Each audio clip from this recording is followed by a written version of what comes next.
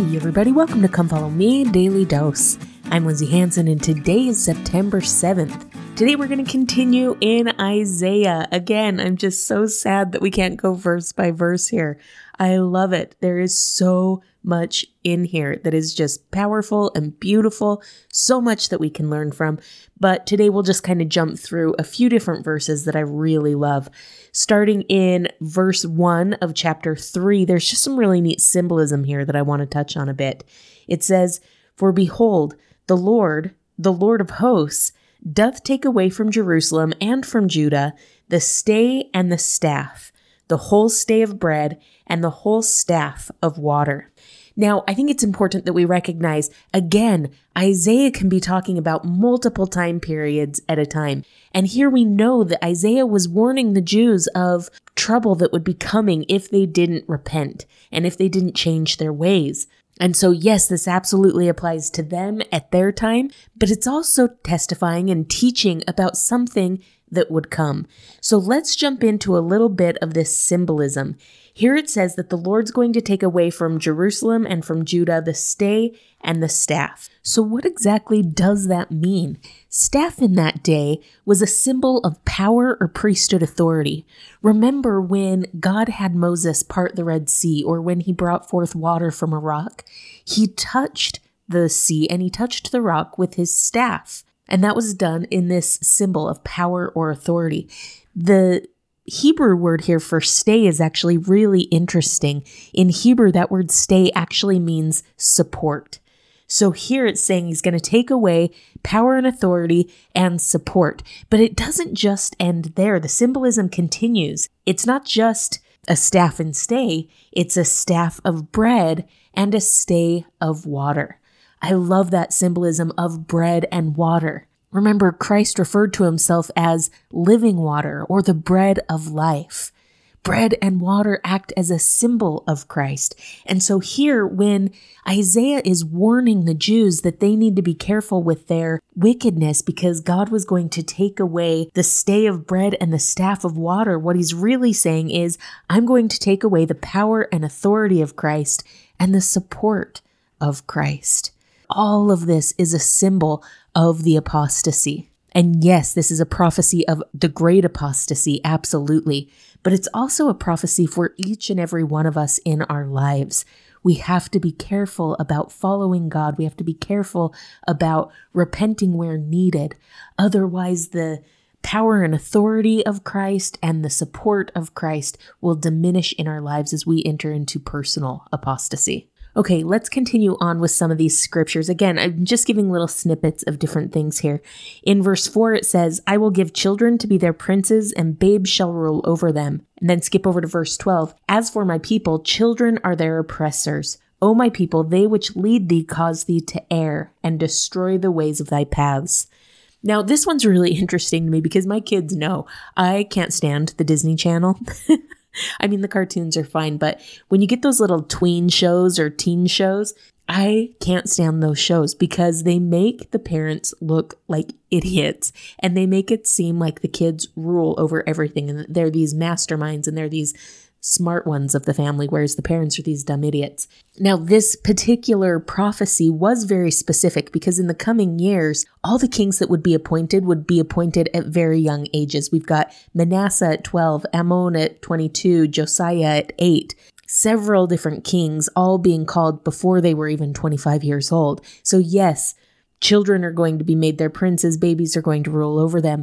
But I also believe that this is a latter-day prophecy warning us about the destruction of the family, about parents not acting as parents, but allowing children to rule over them and to kind of run the house. That's just my personal opinion on that one, which I don't generally share my personal opinions, but that's always been a standout for me. Okay, so let's continue on to the main scripture that I want to talk about today. This one's in verses 16 and 17. It says, "Moreover, the Lord saith, because the daughters of Zion are haughty and walk with stretched forth necks and wanton eyes, walking and mincing as they go, and making a tinkling with their feet. Therefore, the Lord will smite with a scab the crown of the head of the daughters of Zion, and the Lord will discover their secret parts." There are a couple things that are really important to note with this scripture. The first is this scripture, like most of these, is a dualistic prophecy. It's a prophecy that was true for Isaiah's time period, and he was prophesying for them, and is also true for our time period, and is a warning for us. The second thing that's important to note is that I don't believe for a second that Isaiah is only calling out the women here. And there's a couple of reasons why. There are several different scriptures that lead me to this conclusion. I'm just going to share a couple of cross-references with you so that you can understand where I'm coming from. The first is in Revelations chapter 12. There's a vision that John has of a dragon and a woman. The dragon is the adversary, but the woman represents the church as a whole. That idea of the woman being the whole church. Isaiah chapter 37 verse 12, it talks about the daughters of Zion, but the daughters of Zion there in that scripture is the whole church. Another one is the parable of the 10 virgins. The bride in that parable was a representation of the church. And so oftentimes in the scriptures, when we see symbols of daughters or women or brides, it's a symbol of the church as a whole. It's not just the Lord or Isaiah calling out the women of the church, it's calling out the members of the church. And so the symbolism and the visualization that we get here with this scripture, this idea of stretched forth necks and wanton eyes, being haughty, just gives us this idea of pride and vanity that's beginning to enter into the members of the church. But verse 17 goes on and shows us what the Lord will do to keep his church humble. It says, he will smite with a scab on the crown of the head of the daughters of Zion. And so the Lord is going to try to keep his people humble. Now, I also think it's important to recognize that when the Lord is calling out members here, he does it here, he does it in the parable of the 10 virgins. It's not talking about every member of the church. And it's not talking about a flaw within the actual establishment of the church either. There's an amazing cross-reference found in Helaman chapter 3, verse 33 that can teach us more about this. Listen to what it says. Here in this scripture, they're talking about the peace that had been happening in the land.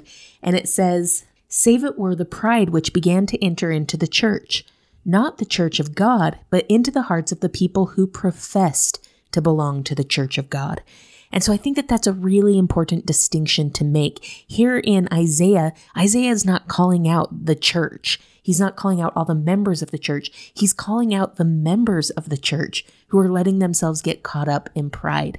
And I think that that's such an important distinguishing factor, especially in our day, where so often people criticize the church for choices of individual members within the church, or where people get frustrated or disenchanted with the church as a whole because of one or two people who are making really bad decisions or treating people really poorly. The church has taught us to love. The church has taught us to accept.